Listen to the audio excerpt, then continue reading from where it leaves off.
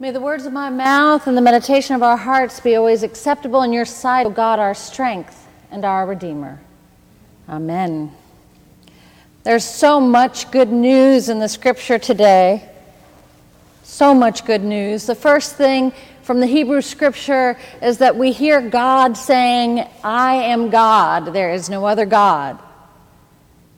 And at the same time, God claims God's place as Creator, Redeemer, powerful and compassionate. God also says, here I am, with and in you. To that proclamation, God then invites us to respond in kind. To remember the earlier words in Isaiah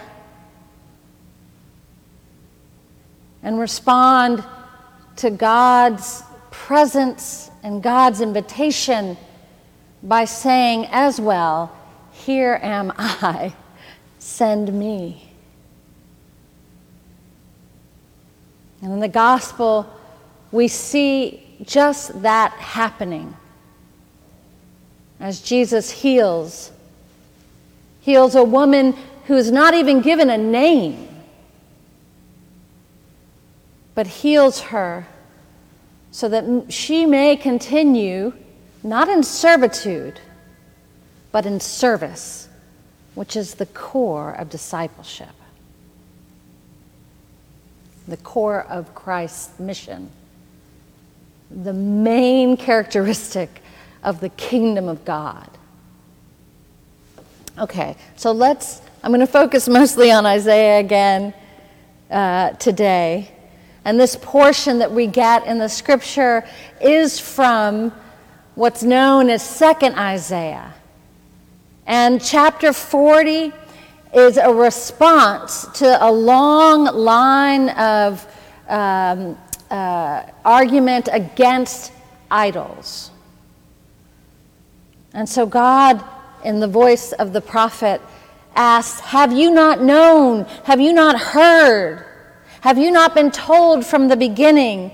And then there's another question there that says, to whom then will you compare me? Or who is my equal? And those questions can be heard either with sort of a condemning tone or a tone of invitation to a sense of being astounded by the nature, by the love, by the faithfulness of God. Have you not known?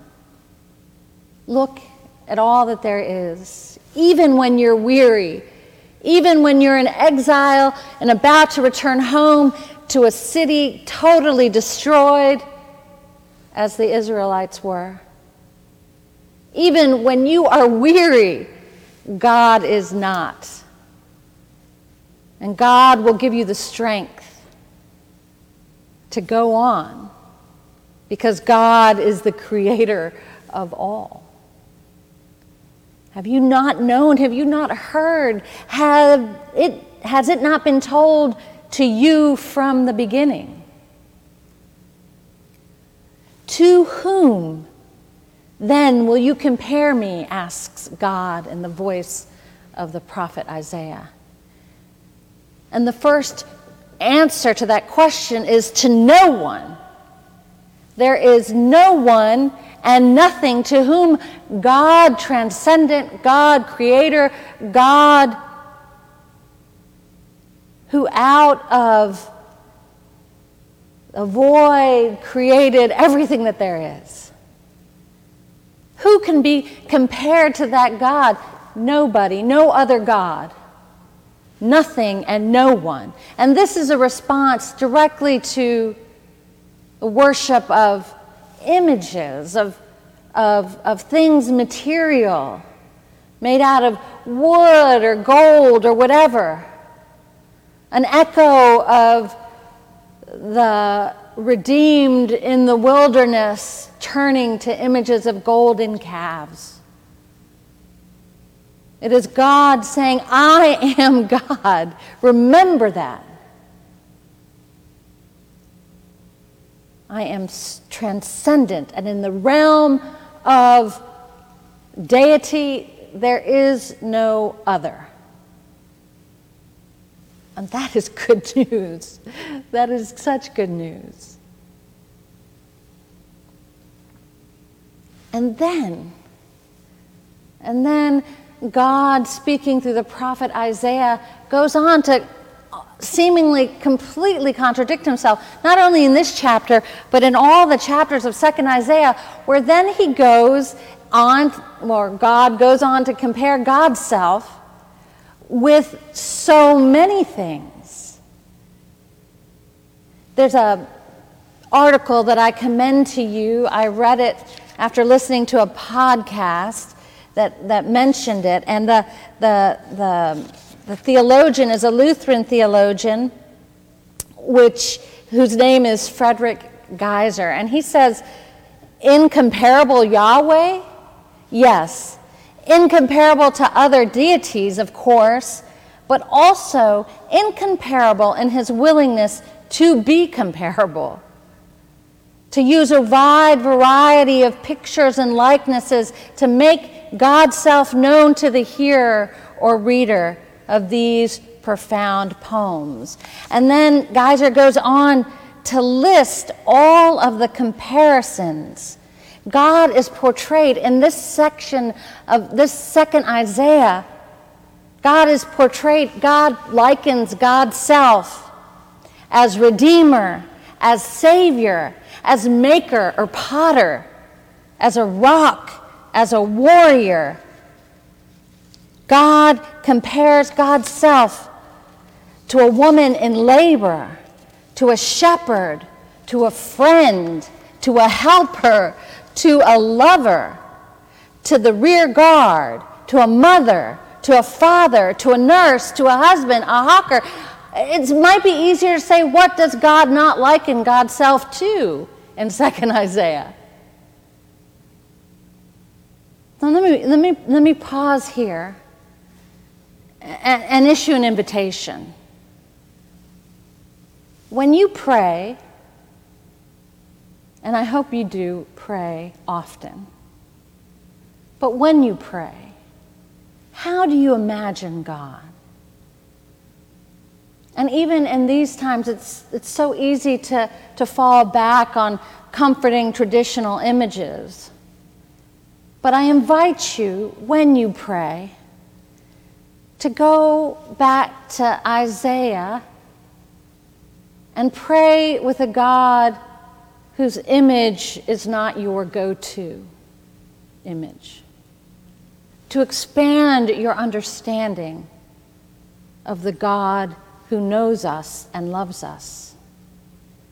Of the God who likens God's self to things that we know and can relate to people and occupations, to remind us that God is with us. So I invite you to use some of these images in your prayer. And I remember early in my ministry when I was in a street mission in El Salvador, and it was right out of seminary, and I was so gung-ho and reading all these wonderful theologians, and I'm still gung-ho, obviously, but this was just a very learning experience. And I was in El Salvador, and I was working with this wonderful youth group I'd pulled together, and we were doing a project of murals. And my thought was we were going to do murals and distinct images of God that we as we prayed and we talked theologically about how God is present in our lives, we were going to come up with something sort of new. And when it was time to, and we did some of that, but when it was time to paint the mural of the Most Holy Trinity, which is what the mission was called, Most Holy Trinity, the youth group was like, Reverenda, we're going to go with Father, Son, and the dove. And it was because that was an image of comfort and sustenance and compassion. So I'm not saying to forget our traditional images, but I am inviting you, 25 years after I first started trying, to also think of God in ways that maybe you haven't before, to expand your understanding, and to realize that God cannot be just one thing. There is one God, but God is all in all. I was reminded of this because just recently I was speaking to someone who is struggling with their faith, given up on it, in fact, and it pained me, not because I'm not in a judgy way, but just in a way of wanting this person to know how much they are loved by God. And so I said, when you can't see or perceive or know God in any other way, please see and perceive God in the love that others have for you, in the support that others have for you. God is saying, I am here. When you reach out your hand to a friend or to a pastor or to a parent, and they show love and support. These days, it's so hard for many to maintain hope or a sense of God's presence because this pandemic has gone on so long, because racism is still so powerful, because people that they know and love are suffering. There are many reasons, and yet this beautiful poetry from the prophet Isaiah reminds us in God's own word that God will help us when we grow faint and become weary to persevere.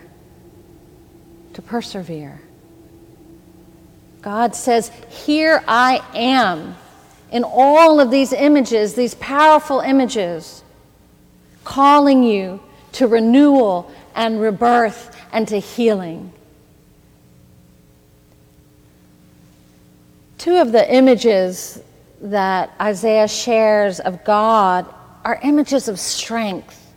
Well, more than that, but there's the warrior and a woman in labor.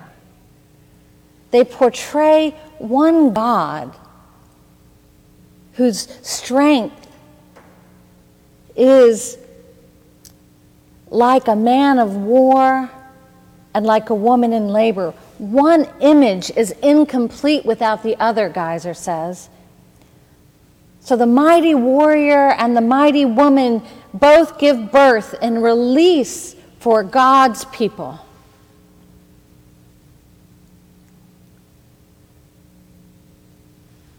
It's not that sometimes God is strong and sometimes God is tender, he continues, but God's strength is also God's tenderness.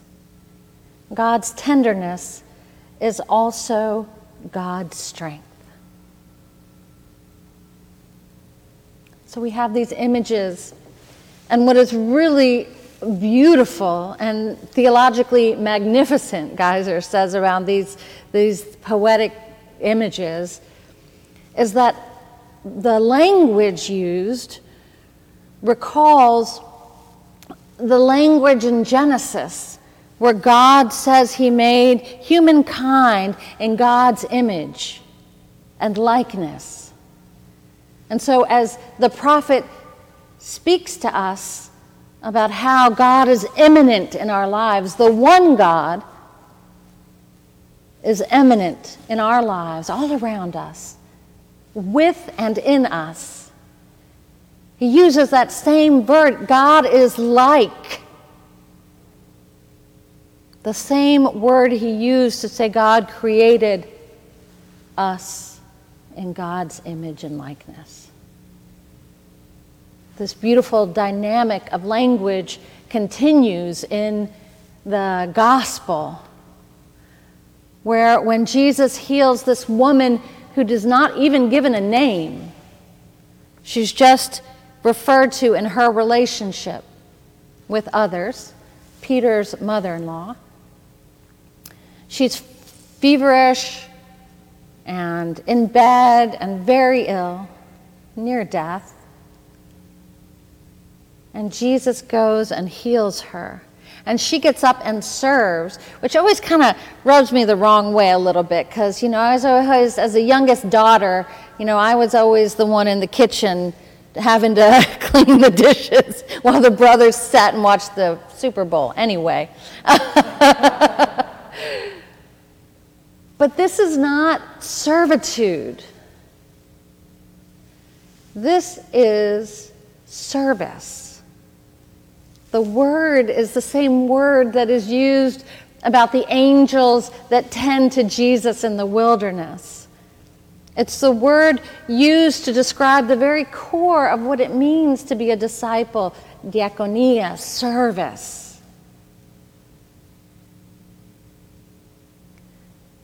And so we are called by the one God to see God's presence, to be strengthened when we are weary, and to rise even in our weakness to service of that God who is compassionate and strong, who is just and merciful. Yesterday was the 10th anniversary of the death of a friend of my husband's, who was a great theologian, Spaniard, who went to El Salvador to dedicate his life to service of those who were living in poverty and in the middle of war and oppression.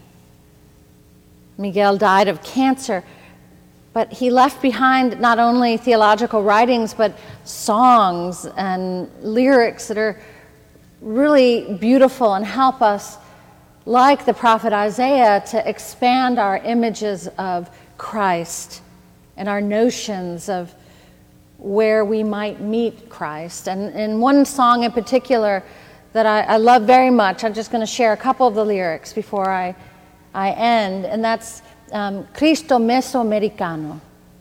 And that means Mesoamerican Christ, the Christ of the Americas.